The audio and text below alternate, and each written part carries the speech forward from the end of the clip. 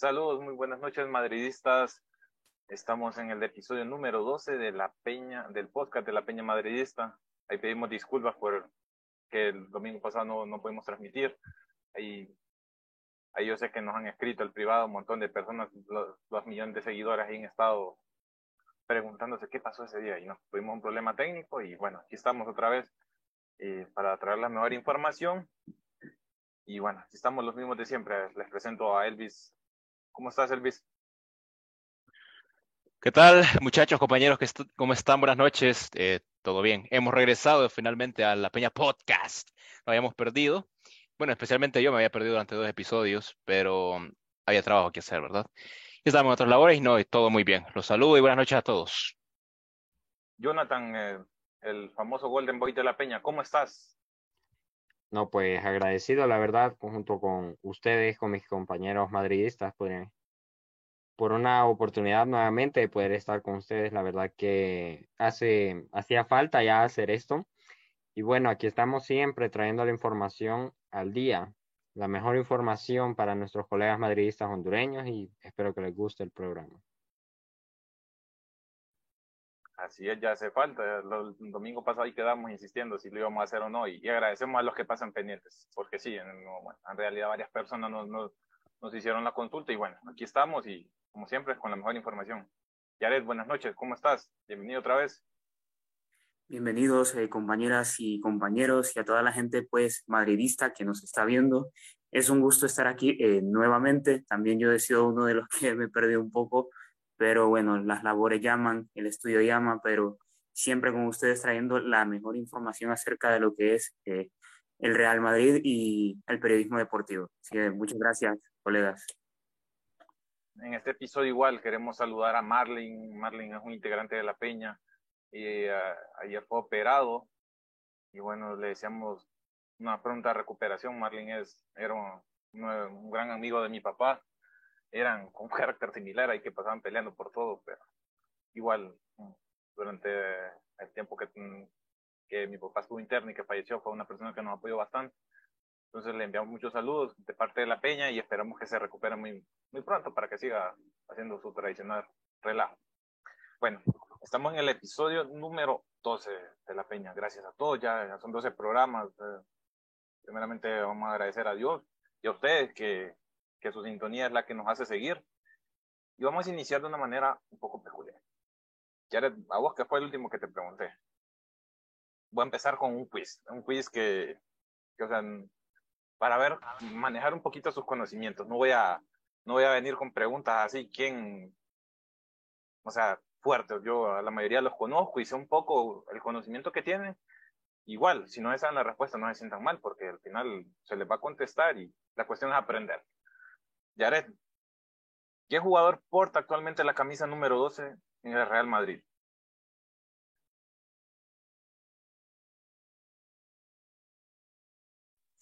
Actualmente, no sé, pero el único que conozco y el que me ha gustado siempre, pues creo que ha sido Marcelo.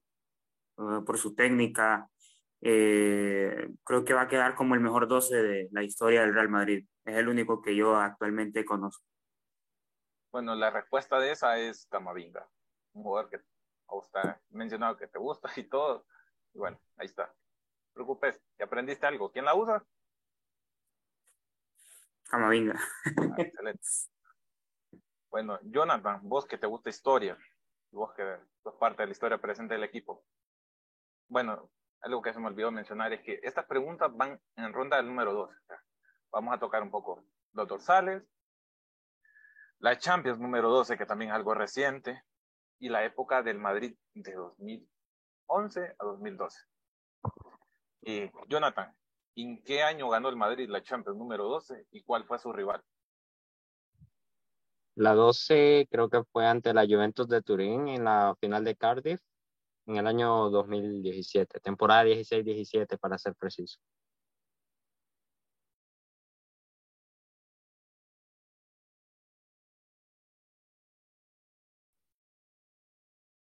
Tenés apagado el micrófono. Micrófono, Víctor. Ay, perdón, estamos. Excelente. Presentamos a Joseph. Bienvenido, Joseph. ¿Cómo estás? Ahí.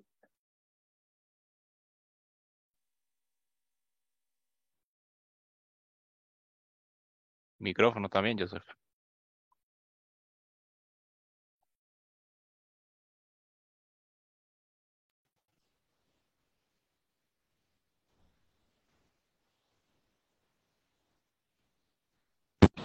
No se escucha, Joseph. Ahora sí. Muy buenas noches, buenos días, buenas tardes, donde quiera que se encuentre. Aquí estamos. Bienvenidos a La Peña Podcast. Estamos a través, pues, de Facebook Live, Spotify y YouTube. Estamos listos y preparados para, pues, darles a conocer todo lo que ha sucedido, pues, a través del día de hoy, que ha sido una agenda muy apretada en cuanto al fútbol.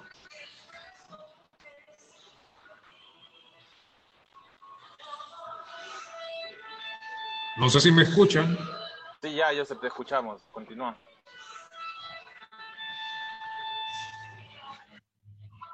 Bueno, el compañero tiene problemas técnicos, entonces... A ver, si me preguntas en cuanto a lo que es el mejor 12 de la historia, ha sido Marcelo. Eso sí.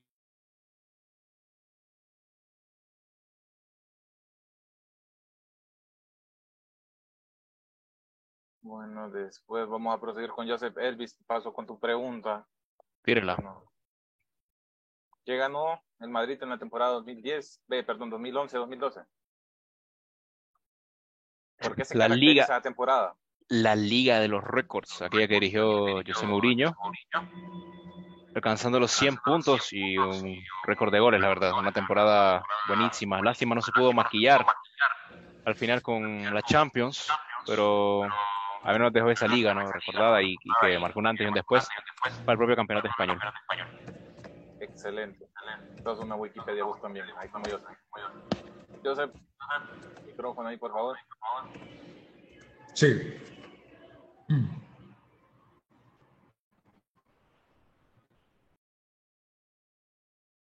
Bueno, Joseph, en sí la pregunta para vos ahí por la instrucción del audio no era quién era el mejor 12, sino la pregunta que era para vos. Ya ahí tenía ya predispuesta.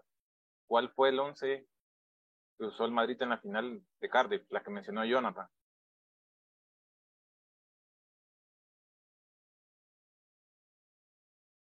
Micrófono otra vez.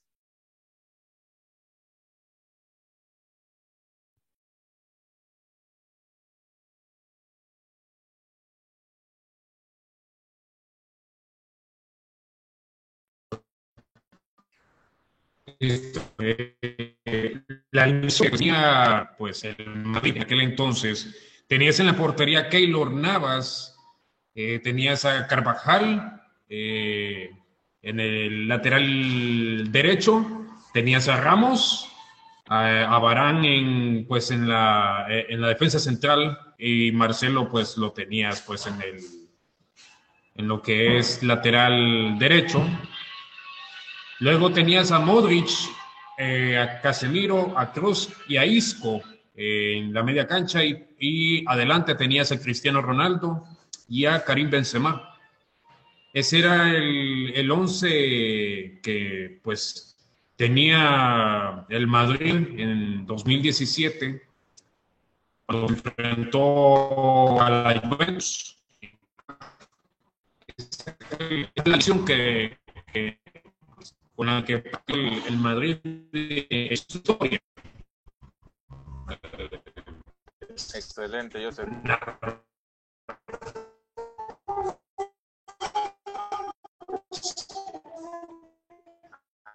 Excelente, Joseph.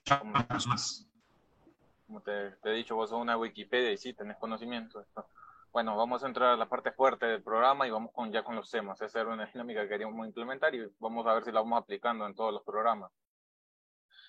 Bueno, como primer tema tenemos la Quinta del Buitre, como he dicho siempre, y el Madrid está plagado de historia, está cargado de historia y nos gusta recordar esos tiempos, y es tanta la historia que hay veces que nos cuesta encontrar un tema específico.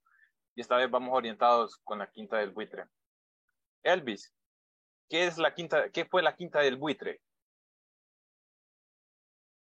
Esa pregunta hay que saber plantearla porque es qué fue, qué hizo, cómo empezó, qué desarrolló y qué dejó. Realmente el concepto de la Quinta del Buitre es muy amplio, no solo qué fue, sino cómo comenzó y quiénes fueron la Quinta del Buitre. Puedo escuchar ese nombre y la verdad hay que glosarlo pues en varias partes. La Quinta del Buitre se refleja o se caracteriza, ¿no? por jugadores surgidos desde la cantera o se desarrollaron desde la cantera, sobre todo porque Alfredo y Estefano les da la confianza, los que más destacaron. Por supuesto, Emilio Butragueño, ¿no? Para mí creo que el mejor atacante español de la historia, junto con Raúl quizá, a David Villa también, por muy técnico, elegante y el líder de aquella generación. A Rafa Martín Vázquez también, a Sanchís, a Pedraza, a Michel, jugadorazo, puras leyendas, ¿no? Y ese quinteto de jugadores eran los que realmente resaltaban a la Quinta del Buitre. Y la Quinta del Buitre es muy recordada porque personalmente, aunque yo no lo vi jugar, eh, pero creo que es el mejor equipo que se ha visto, al menos en cuanto a estética, a vistosidad, concepto, a lo que quería hacer el equipo. Era un equipo muy alegre, muy lírico, que jugaba muy, muy bien. Y por jugar bien, no solo no la estética, la posesión, es que realmente sabía definir partidos. Era un equipo aguerrido, era una máquina cuando se lo proponía y logró 5 ligas consecutivas, ¿no? Y lo que también creo yo que le ayudó a la Quinta del Buitre fue la dirección de Leo Ben Hacker, el director neerlandés, leyenda también del Real Madrid. Era muy fan del fútbol total y aplicó ciertos matices en la Quinta del Buitre. Creo que la época, no sé, creo que más imponente del Real Madrid, o al menos que sirve de ejemplo, ¿no? Para hablar. Me encanta muchísimo la Quinta del Buitre. Sobre todo por lo que dejó. Lástima que nunca se pudo conseguir una Copa de Europa. Siempre el caballo negro de la Quinta del Buitre fue el Milan de Arrigo Sacchi. Pero repito y recalco, creo que es el Madrid más vistoso que se ha visto. Y eso que se critica mucho, que el Madrid juega mal, ¿no? Pues hay que ponerles de ejemplo la Quinta del Buitre y decirles y hablar a las nuevas generaciones que era la Quinta del Buitre. No solo eran estos jugadores que mencioné, también estaban Paco Bullo, que para mí es top 3 de los mejores arqueros de la historia del Madrid. Hugo Sánchez, leyenda, que muchos lo critican, ¿no? Sobre todo por ser mexicano. No entiendo esa estupidez realmente de faltarle respeto a don Hugo o de meritarlo solo por el hecho de ser mexicano. El tipo es una leyenda y fácilmente top 5 de los delanteros que tenía el Real Madrid y me encanta Hugo Sánchez.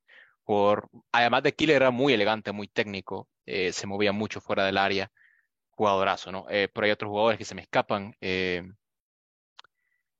Schuster también, por ahí estuvo en la Quinta del Buitre, pero era un equipazo, ¿no? Personalmente creo que después del Madrid de Di Stéfano, creo que el mejor Madrid que se ha visto. Excelente percepción, Elvis. Jonathan, ¿qué resaltar de la Quinta del Buitre? Históricamente, del buitre, se habla de una época increíble, la verdad. Reitero lo que decía Elvis. Hablando de las acrobacias, me atrevo a llamar, que realizaba el gran Hugo Sánchez, un jugador increíble, que claro, nos dejaba, bueno, dejaba, mejor dicho, porque tampoco alcancé a verlo, porque yo la verdad es que toda esta época, no, antes de, pues, El audio, Jonathan, se escucha un poco distorsionado. Disculpa. lo escuchas distorsionado, pero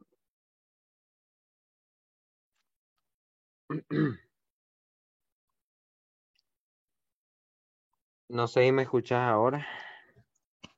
Ah, mejor. Bueno, la Quinta del Buitre, tomando en cuenta de manera histórica, fue esa generación de madridistas que, si mal no recuerdo, fue aquel equipo que ganó la Champions con puro español, con una generación donde prácticamente todos eran españoles. Y claro, el gran maestro Hugo Sánchez, pese a no ser español, tomamos en cuenta posiblemente una hazaña en este caso, ya que el Madrid desde entonces, puedo considerar incluso antes, tiene esa consideración de que los españoles son tradiciones en el once, ya sea de titular o probablemente en la reserva. Y la verdad que en sí es una Champions que nos deja recordar la magia de Butragueño, de Bullo como portero, cosas que mencionaba Elvis, la verdad. O conocida también como la Quinta de los Machos, ya que en ese momento pues era un equipo que no se le achicaba a nadie, siempre plantó cara y es una de las cosas que se ha mantenido intacta. Excelente, Jonathan, buena percepción. Ya, ¿vos qué opinas de Hugo Sánchez? ¿Tuvo un papel fundamental en ese equipo? Efectivamente, creo que a pesar de las 5 ligas consecutivas que ganó el Real Madrid del 85 al 90 con los jugadores españoles, creo que Hugo Sánchez se hizo un gran espacio, ¿no? En cuanto se debe a lo que fue el Real Madrid, conquistándonos con esas chilenas, esas jugadas de lujo, esos regates, esos tiros. Creo que el Hugo Sánchez fue un papel fundamental en ese equipo, conquistando 2 copas de la UEFA Champions League. Sin embargo, toca un punto muy importante acerca de su nacionalidad. Creo que la gente a veces es muy obcecada con respecto a la nacionalidad de los jugadores. Sin embargo, creo que Hugo Sánchez es una leyenda más del Real Madrid, ya que hay demasiadas leyendas en este equipo. Entonces, pienso yo que Hugo Sánchez sí fue un papel fundamental bastante en lo que fue lo que es la Quinta del Buitre. Excelente, siempre así, sí. Eso de la nacionalidad hemos visto que en el Madrid pesa, así como la de Keylor. Tristemente, eso le pesó bastante y no le permitió seguir en el equipo. Pero son cosas que están y ni modo. ¿Cuál es tu opinión acerca de la Quinta del Buitre?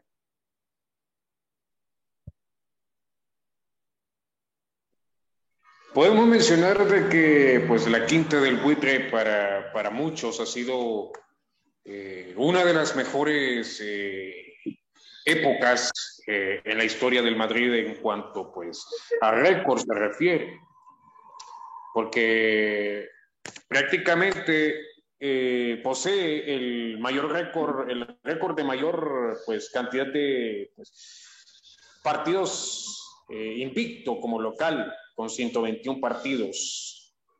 Y como sabemos, pues, junto con el resto de integrantes del equipo en aquella época, tuvo su mayor pues, apogeo en los últimos años de la década de los 80.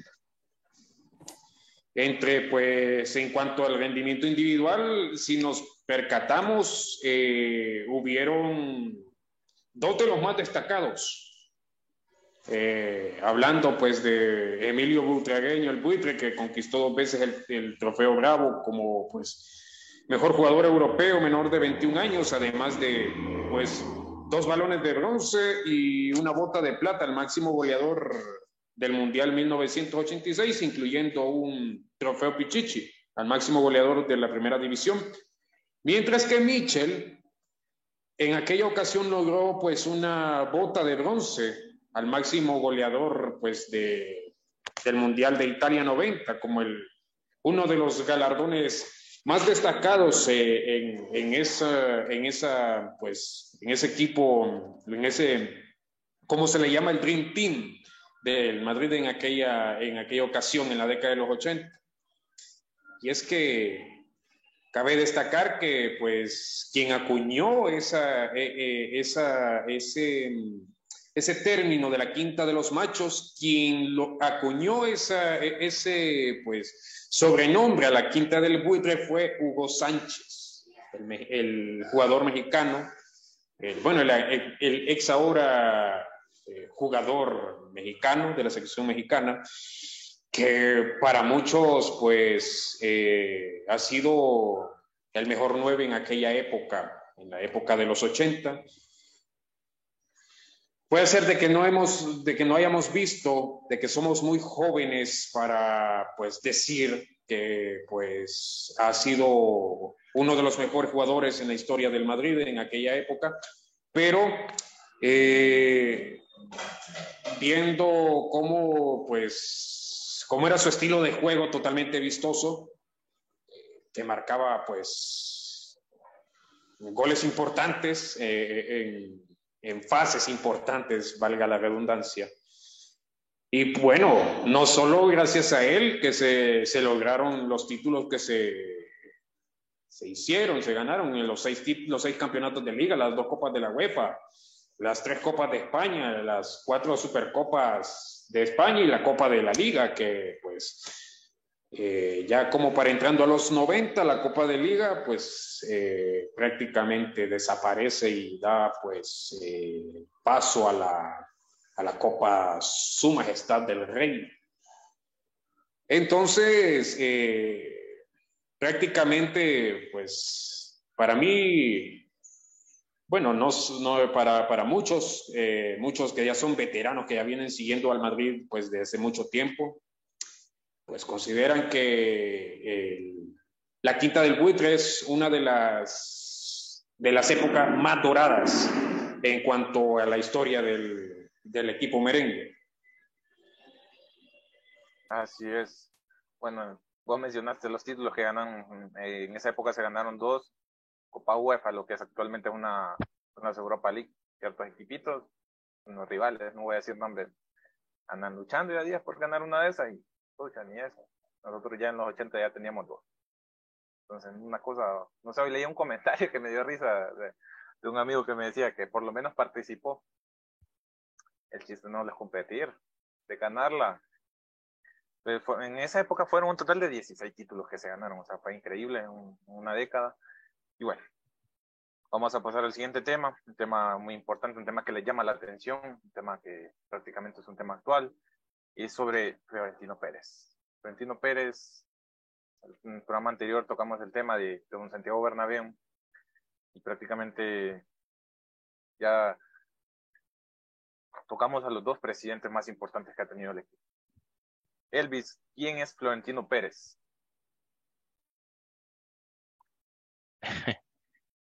De la forma sentida te voy a contestar, el actual presidente del Real Madrid, ¿no?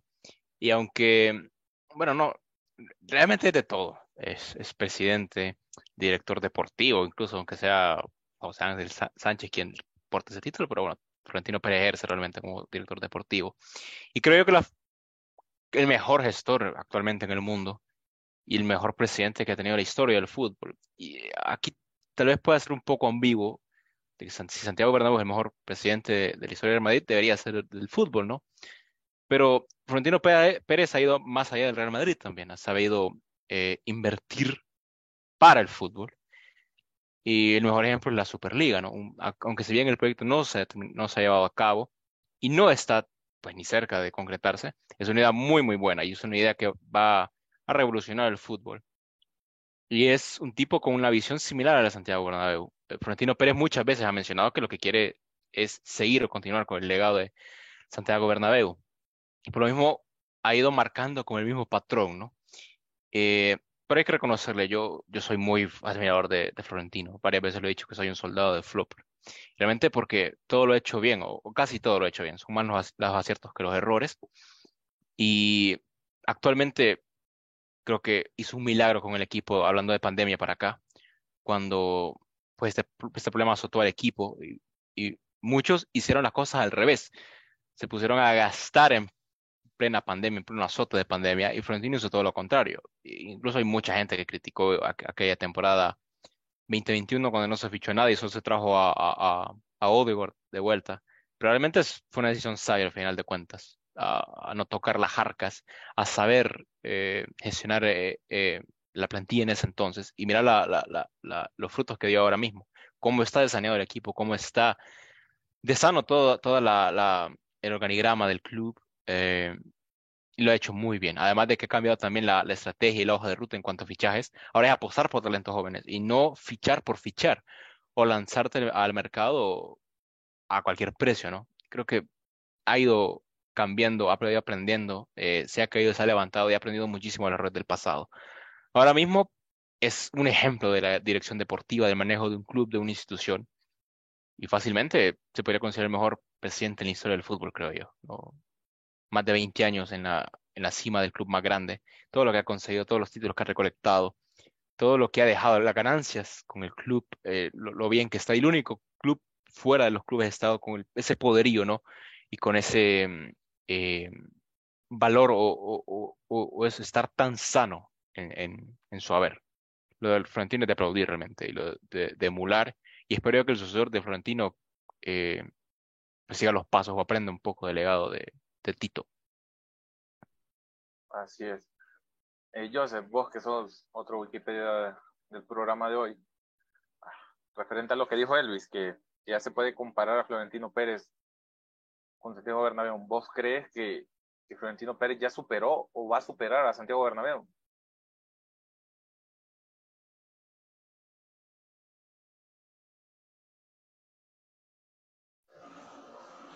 Solo el tiempo lo dirá. Solo el tiempo lo dirá. Pues ha hecho bien pues las cosas en cuanto a hacer del Madrid una entidad competitiva,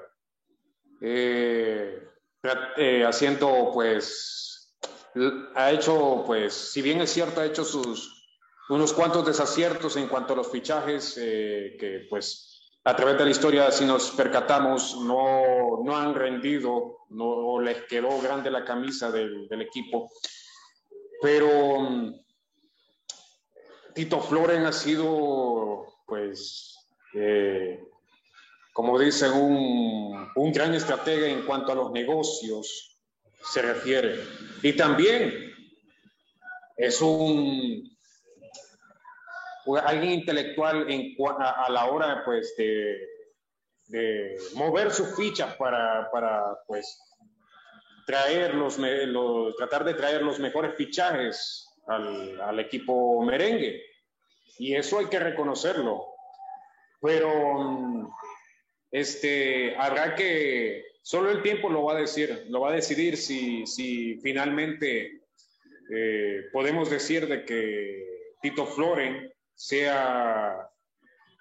llegue a superar a Santiago Bernabéu. Solo el tiempo lo va a decir. Así es. Jonathan, para vos, ¿cuáles son los logros más importantes en la carrera de Florentino Pérez? Ya si podemos mencionar los de Florentino, para mí las podría considerar 3 hazañas. Que en primer lugar, en esa época Florentino Pérez no era tan conocido, que si mal no recuerdo fue cuando Lorenzo Sanz prácticamente tenía la elección en la bolsa, allá por el año 2001, por ahí, 2000, no recuerdo. Y prácticamente su única competencia era Florentino. Claro, Florentino como quien dice, para tomar un lugar, prometió que si ganaba las elecciones, traía a Luis Figo, que en ese tiempo era emblema y capitán del Barcelona. Y claro, él pensó en todo, porque lo más probable es que Figo, en ese tiempo, siendo del Barcelona, no quisiera, ¿verdad? Incluso le juró lealtad al Barcelona en cierto punto.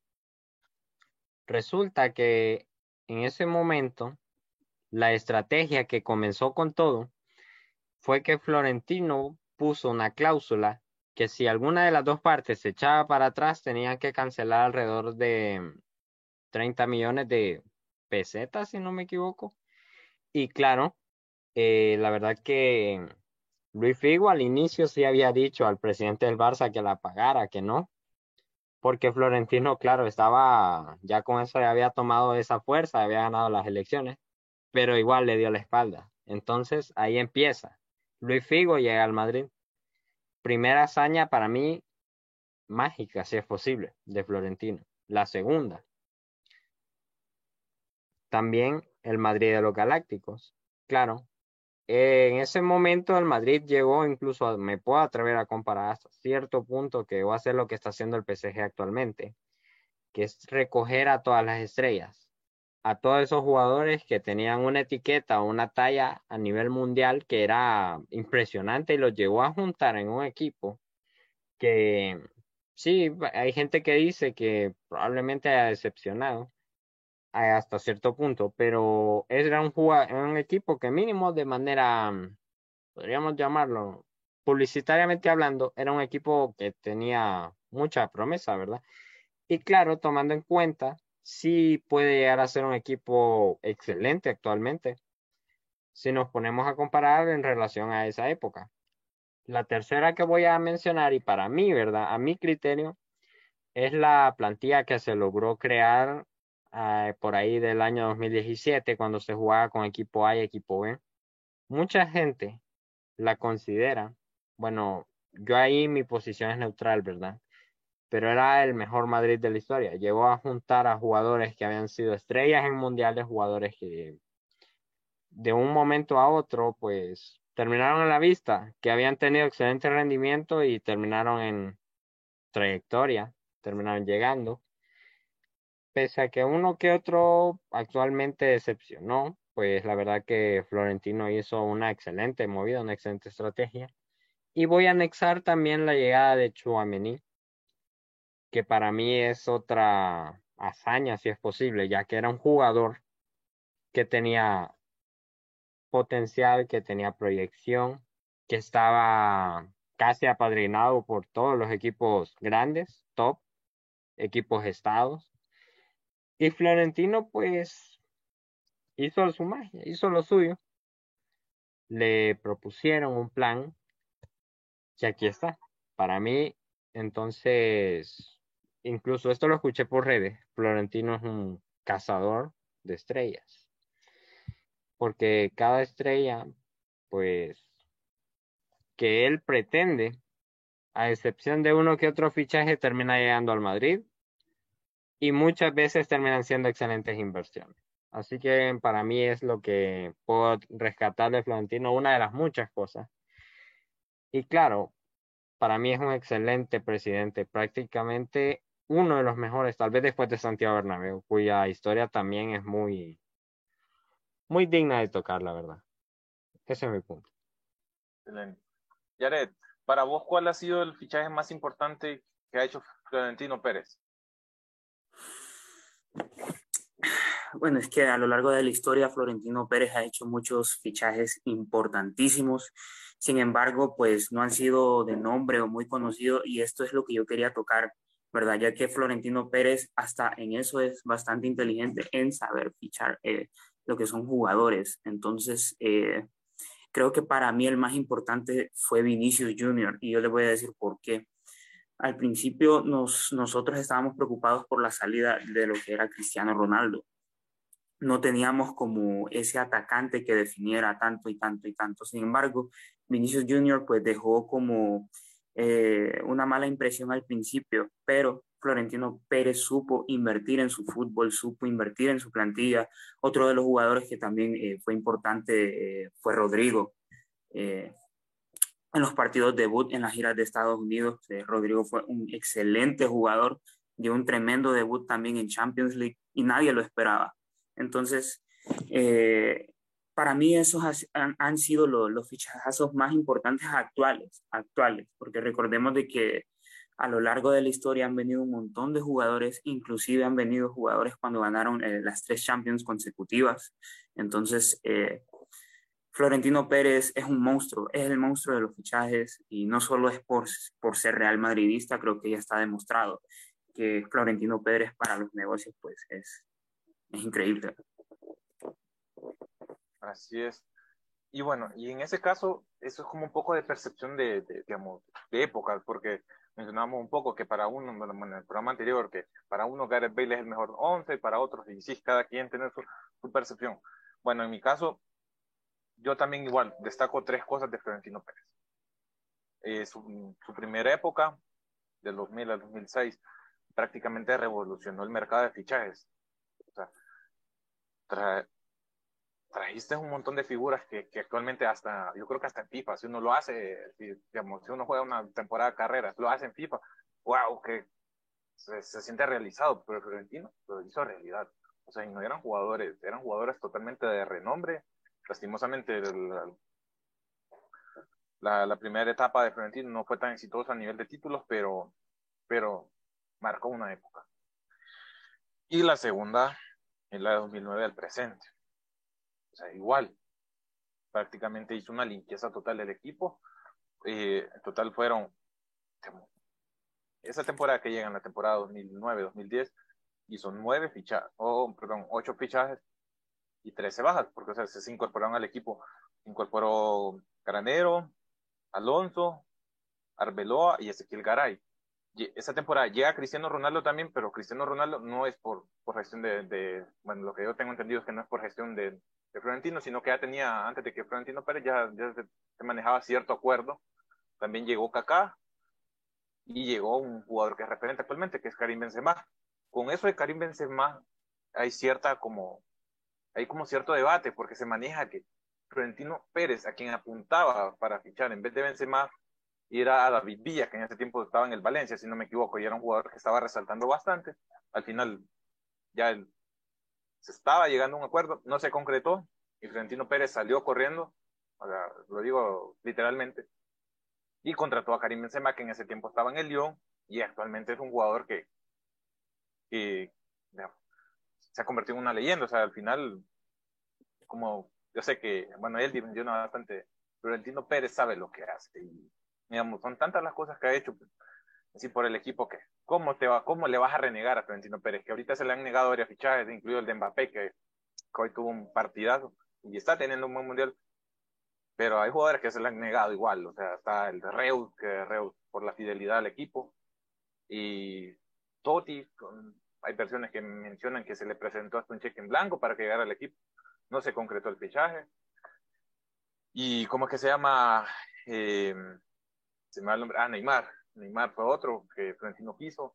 Bueno, ya por la edad ya sería una locura hacerlo, pero igual, los que ha fichado Florentino han sido excelentes jugadores. Ya hay otros que, bueno, ya por tampoco Florentino ha hecho la gestión, y que ellos no hayan rendido ya es otra cosa. Florentino Pérez actualmente en el Real Madrid ha ganado 30 títulos con el equipo de fútbol. Con el equipo de baloncesto ha ganado 24, y esos 30 títulos con el equipo de fútbol son 6 Copas de Europa. O sea, prácticamente como uno de los, bueno, como el presidente más ganador de la historia de Champions. Bueno, y pasando a otro tema de historia, tema que me gusta bastante, es el tema de Roberto Carlos y Marcelo. Y en Madrid siempre han habido transiciones. Y ahorita mencionamos un poco lo de Ronaldo,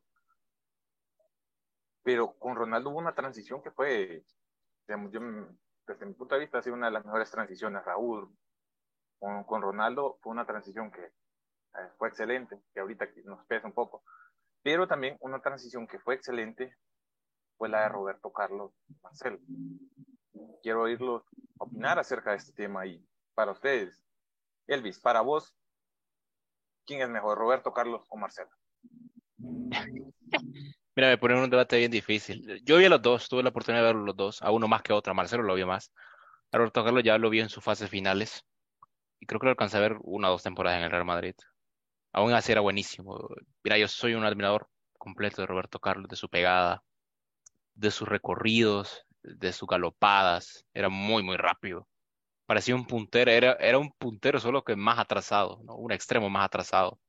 Era veloz, llegaba siempre al área, siempre estaba picando.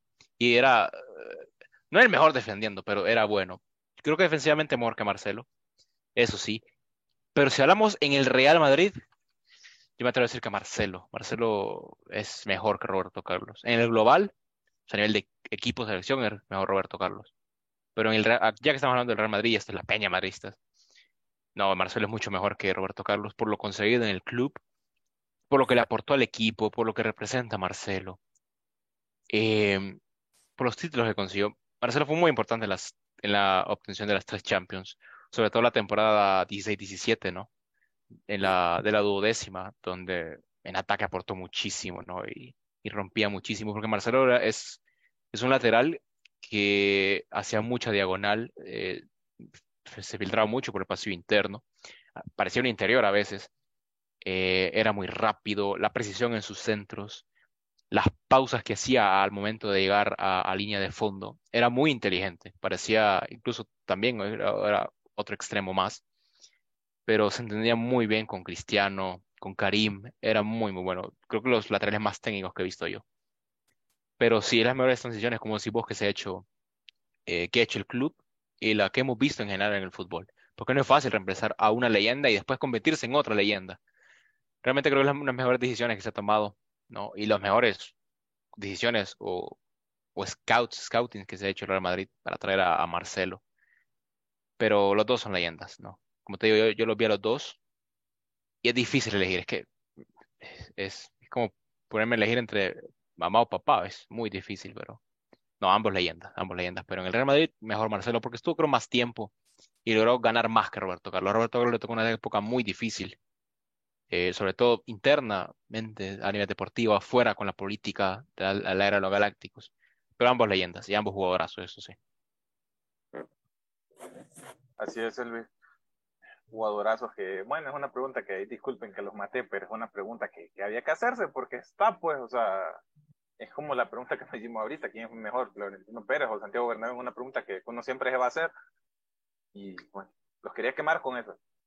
Yaret, para vos, ¿quién es mejor? ¿Quién o quién, digamos, jugó mejor en el Madrid? Porque ambos ya no están. Ok, yo soy fan del yoga bonito, dos brasileños. Eh, Sin embargo, acudo con la opinión de Elvis. Creo que Marcelo merece más el crédito porque ha logrado más en el equipo. Y siento yo que Marcelo, aparte de ser un lateral izquierdo, siento que es también un delantero.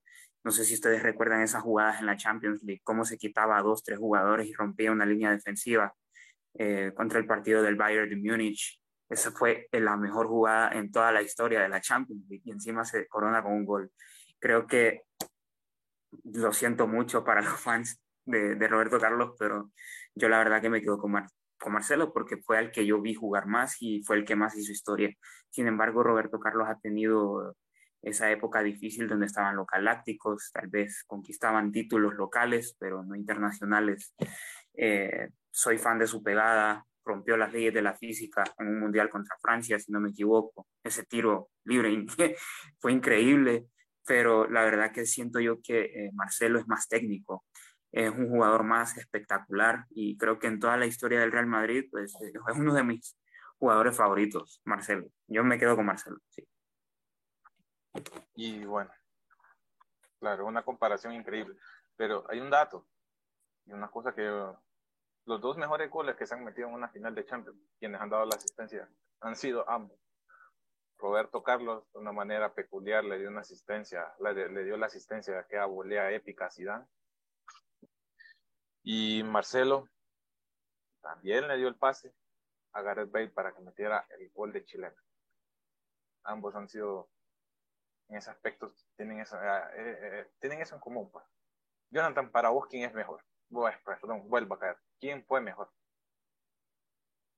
Sí, bueno, mi punto de vista sería, por derecho, en mi caso, ¿verdad? Que no llevo mucho tiempo, lo que es como madridista, ¿verdad? Aunque ha sido el equipo que he apoyado desde siempre. Me podría quedar con Marcelo, como quien dice, por derecho de antigüedad, el jugador que más he visto, su proyección. Claro, yo tengo que aceptar. Roberto Carlos es un jugadorazo también.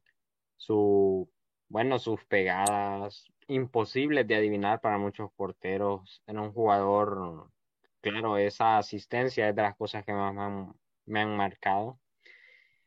Esa preciosa volea que lanzó, que ejecutó, mejor dicho, Zidane.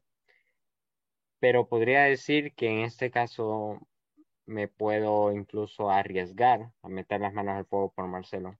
Un jugador que consideraban, entre comillas, que había bajado su nivel en esta última temporada que estuvo como madridista y había estado viniendo. Pero para mí era un jugador que aportaba en casi cualquier espacio donde se le tuviera. Un excelente capitán, muy dinámico. Y claro, tomar en cuenta de que Marcelo tenía, podría llamarlo, el físico de un defensa, la táctica de un delantero y la vista de un mediocampista. Es un jugador que, para ser brasileño, por el típico estereotipo de que los brasileños, las caipiriñas y todo eso, bueno, por decir algo, ¿verdad? La verdad que Marcelo yo lo miraba un jugador hasta disciplinado en esos aspectos. Un jugador que no le importaba dejarse la piel. Un jugador que siempre estuvo para el Madrid y podría decir que un emblema de yoga bonito a nivel español, por lo menos en el ámbito madridista, ya que no solo era un sencillo pase, sino que muchas veces gambetas, prácticamente la magia brasileña en defensa, ya que hay gente que rumorea que los defensas pues no son mucho de regates, que eso le queda más a delanteros y toda la cuestión. Pero para mí Marcelo como que rompió hasta cierto punto ese estereotipo, ya que era un jugador que pegaba un baile increíble, rendía bien al momento de defender con su físico y claro, tenía esa visión de cualquier jugador, me atrevo a decir europeo, esa disciplina que tenía, esa entrega al equipo, que caracteriza muchas veces a ciertos europeos. Y claro, es digno de aplaudirle a un jugador de su talla. Para mí Marcelo es mejor que Roberto Carlos. Así es. Me miraba un video ese análisis y mencionaban que en un cierto tiempo Roberto Carlos se sentía presionado porque ya se sentía como que el equipo ya lo estaba echando, pero ya eran casi 35, 34, 35 años que tenía el jugador, pero él mismo entendió y comprendió que al final y no debía ser como un rival para Marcelo, sino al contrario, debía ser como un padre. Y al final Roberto Carlos supo tomó ese papel. Y Marcelo igual comentaba que su máximo ídolo era, era siempre fue Roberto Carlos y llegar al equipo a sustituirlo no fue una tarea fácil y más estando él todavía en el equipo, o sea, era doble presión. Pero al final, o sea, ambos se supieron conllevar y al final la transición fue excelente. Joseph, en Wikipedia, ¿qué opinas de estos dos jugadoras? Pero sin duda alguna me quedo, fíjate que es una pregunta muy difícil decidir quién fue el mejor en la historia, en el stopper izquierdo, ¿eh? Pero si me lo preguntas, tendría que quedarme con Roberto Carlos, porque lógicamente Roberto Carlos ha tenido como mayor capacidad goleadora y pues quien quizás haya tenido más regularidad, ¿verdad? Pero si estamos hablando en lo colectivo, si estamos hablando dentro del equipo, sí, Marcelo ha sido el mejor, pero yo me quedo más con Roberto Carlos porque Roberto Carlos se destacaba sobre todo por la velocidad y el amplio recorrido. Si bien es cierto, pues Marcelo en el estado físico más excelso que tiene, también lo hizo, pero prefiero más a Roberto Carlos. Más que todo por la potencia con la que le pegaba el balón a la hora de hacer los tiros libres. Si nos acordamos cuando hizo aquel tiro libre ante pues, uno de los mejores porteros en Francia en aquel entonces, que era Fabien Barthez, que era conocido como la Folja Seca. Entonces, generalmente yo prefiero más a Roberto Carlos. Puede ser de que Marcelo haya pues conseguido lo que pues consiguió con el Madrid, pero mil veces más prefiero más a Roberto Carlos. Bueno, igual como hemos dicho, o sea, cada quien tiene su percepción por época y sí, y en títulos Marcelo consiguió el doble, bueno, casi el doble, logró 25 títulos, lo que lo convierte en el máximo ganador de títulos en el Real Madrid. Y mientras que Roberto Carlos solo tuvo, bueno, no solo digo, pero son 13 títulos. Pero igual lo que mencionó Elvis, que era una época difícil, una época dura para el Real Madrid. Y bueno, y una cosa que hay que destacar del papel de Marcelo, o sea, un papel o sea, épico. Pero en las Champions, lo que mencionó Elvis igual, Marcelo tuvo un papel fundamental. Bueno, en la décima, en las últimas Champions que se ganaron, bueno, ya para la cuarta ya estaba casi en el ocaso de su carrera en el Madrid, entonces prácticamente no tuvo una participación tan fundamental. Pero en la décima, el gol que le mete a Courtois, y en Milán, el penal a Black, en Cardiff y en Kiev asistió. O sea, Marcelo, prácticamente a los que miramos el fútbol desde 2009 para acá, o sea, prácticamente nos dejó encantado. Pero igual, si uno se pone a revisar los videos de Roberto Carlos, esa pegada, ¿quién no lo iba a dejar loco de ir, que puede hacer esto? Y wow, Roberto Carlos tenía una pegada que tan educada. Hay un gol que, si no me recuerdo, ¿cómo es que se llama? Y no me acuerdo si es Beckham que le centra y viene Roberto Carlos fuera del área, un golazo increíble. Y bueno, ya para ir concluyendo ya con el último tema, pasamos a un tema de otro que es un referente, la verdad, como técnico, quizás tampoco de pesar, porque su papel fue un poco, llega en una época en que el Madrid pasa un bache, llega la época post-cristiano, o sea, en esa temporada un bajón horrible. Y bueno, y después tuvo participación en el América, si no me equivoco, y bueno, ya ha vuelto al equipo. Elvis, vos que fuiste el que nos informaste de esta noticia, ¿qué sabes acerca de esto, de que Solari vuelve al equipo? Fíjate que aquí comienzo diciendo que yo quedé bastante disgustado con Santi Solari. Bueno, no sé si le agarré odio, pero sí muy inconforme con su labor en Real Madrid. Para empezar, nunca apoyé su llegada como director técnico. No sé si es que quisieron repetir la fórmula Zidane o, bueno, no sé la verdad.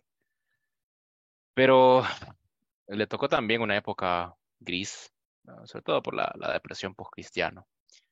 Pero, o sea, como embajador del Real Madrid no se le puede criticar nada. Es un tipo que siempre ha hablado muy bien del club, que se ha comportado como un caballero frente a la institución. Y sí ha reconocido eso, ¿no? Tal vez fue un gesto de agradecimiento dar la dirección técnica del equipo, no lo sé. Pero se ha portado muy bien. Es un tipo de la casa que conoce el Real Madrid, conoce la mentalidad del Real Madrid. Y como jugador, pues estuvo en la novena, ¿no? De Glasgow. Y ha llegado ahora para ocupar un rol más de directivo, muy cerca de la cúpula. Es prácticamente un nuevo rol, ¿no? Especie de gestor deportivo, director general del Real Madrid. Está muy cerca del núcleo 3 de Juni, de Jazz y de Florentino. Y también es encargado de la ciudad deportiva y muchas decisiones que se van a tomar al club. Es como un subdirector deportivo, ¿no? Va a estar pendiente del equipo, de la toma de decisiones, de los ruteos, de las listas, de los scoutings. Interesante, ¿no? Qué bueno que se tenga Solari de vuelta. Al menos no estar en el banquillo, ¿no? Gracias a Dios, pero es importante tener un tipo de la casa, sobre todo que se ha portado muy bien con el Real Madrid. Qué bueno. Jonathan, vos has mencionado que fue uno de sus jugadores favoritos. ¿Qué opinas de este regreso de Solari? Solari como jugador ha sido un jugador, bueno, valga la redundancia, un jugador que la verdad me gustó su juego, esas contribuciones en la novena. Y claro, me enfoco más en este caso en el ámbito directivo y como técnico porque fue en el que mejor pude apreciarlo. Así que voy a hacer hincapié ahí, claro. Solari al inicio, esa depresión post-cristiano me hizo dudar un poco si el Madrid iba a ser el mismo. La verdad que al inicio no me terminaba de convencer, lo terminé aceptando, pero te pones a pensar, no, no fue ese técnico que vos hubieras dicho, pues estoy conforme con él. Claro, pues veníamos de una etapa muy difícil, aunque hubiéramos conseguido algo, entre comillas. No era un jugador perdón, un técnico que me haya terminado de convencer, sus gestiones como que no convencían, la verdad. Ya como directivo, sí tengo que aceptar, claro, lo que dice, pues, Elvis. Un caballero de todo a todo. Esta persona que ve que ha vivido tal vez uno de los peores momentos de su carrera como técnico antes de, bueno, de lo que va a ver actualmente, pero jamás puso esos momentos agridulces sobre la importancia o la integridad del club. Entonces nunca fue como que le, él nunca tuvo la intención de desprestigiar al equipo. Él entendía, tanto como en la época de jugador como actualmente, que ningún jugador estaba sobre el equipo. Y claro, pese a que no haya brillado en un lugar, en el caso de él, pues está muy agradecido, estamos muy agradecidos y claro, pues se intentó. Actualmente ya como encargado de Ciudad Deportiva ya miro que él puede tener una oportunidad de mostrar algo, algún aporte que pueda tener ahí algo de relevancia y claro, sí me gustaría verlo, la verdad, en acción, darle un poco más de seguimiento. Y bueno, Jared, yo creo que tenés conocimiento de que Solari fue uno de los primeros en darle la oportunidad a Vinicius en el primer equipo junto con Valverde. ¿Qué percepción tenés de Solari? ¿Está bien que regrese al equipo? Bueno, creo que sí, porque, bueno, todos tenemos la vaga idea, me incluyo, de que, ok, es que fue jugador del Real Madrid y puede ser que la haga de técnico. Algunos son buenos, cabe recalcar. Otros tal vez tienen una buena percepción y una buena filosofía de lo que es el Real Madrid. Sin embargo, Solari, pues creo que se entiende. Yo a él creo que no lo voy a juzgar mucho porque el Real Madrid venía saliendo de una época donde ya Cristiano Ronaldo no estaba, donde el equipo se estaba dividiendo un poco, donde los jugadores, pues algunos estaban en su mejor momento, otros no. Eh, Sin embargo, estando más cerca de la cúpula del equipo, pienso yo que sí, y más que todo si está cerca de Florentino Pérez, porque Florentino Pérez puede estar cerca de él.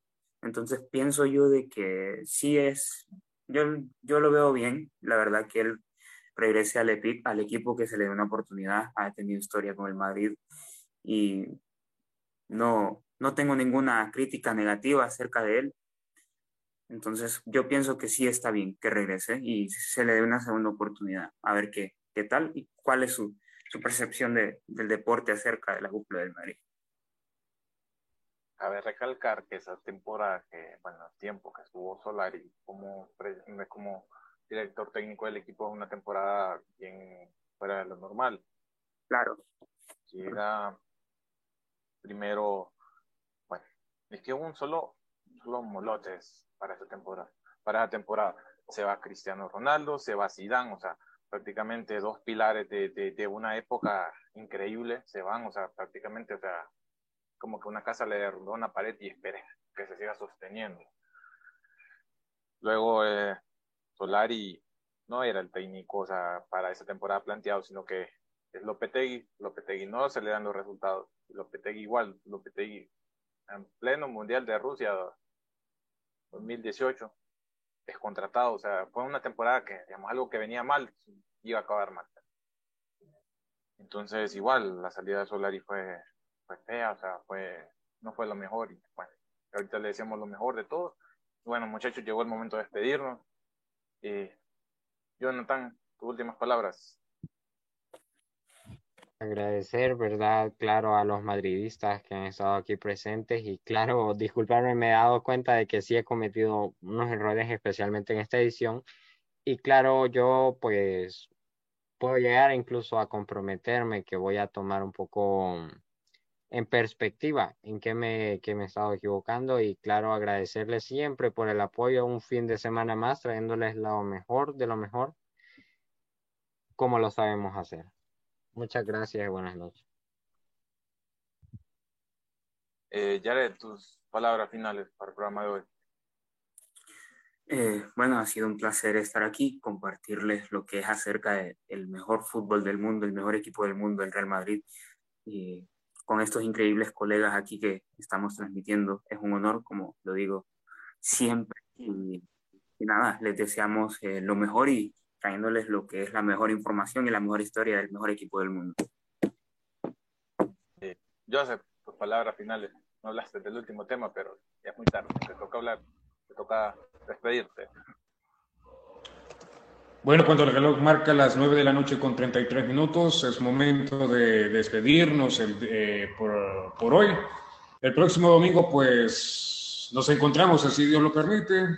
Gracias a todas las personas que estuvieron pendientes a través de Facebook Live, a través de Spotify y a través de YouTube. Esto ha sido, pues, vuelvo y repito, todo por hoy. Saludos a mi gente de Corazón Blanco, que ellos están pendientes como cada domingo, pues, nuestras transmisiones en vivo. Así que les deseamos un excelente inicio de semana y un abrazo de gol para todos ustedes. Buenas noches, con permiso.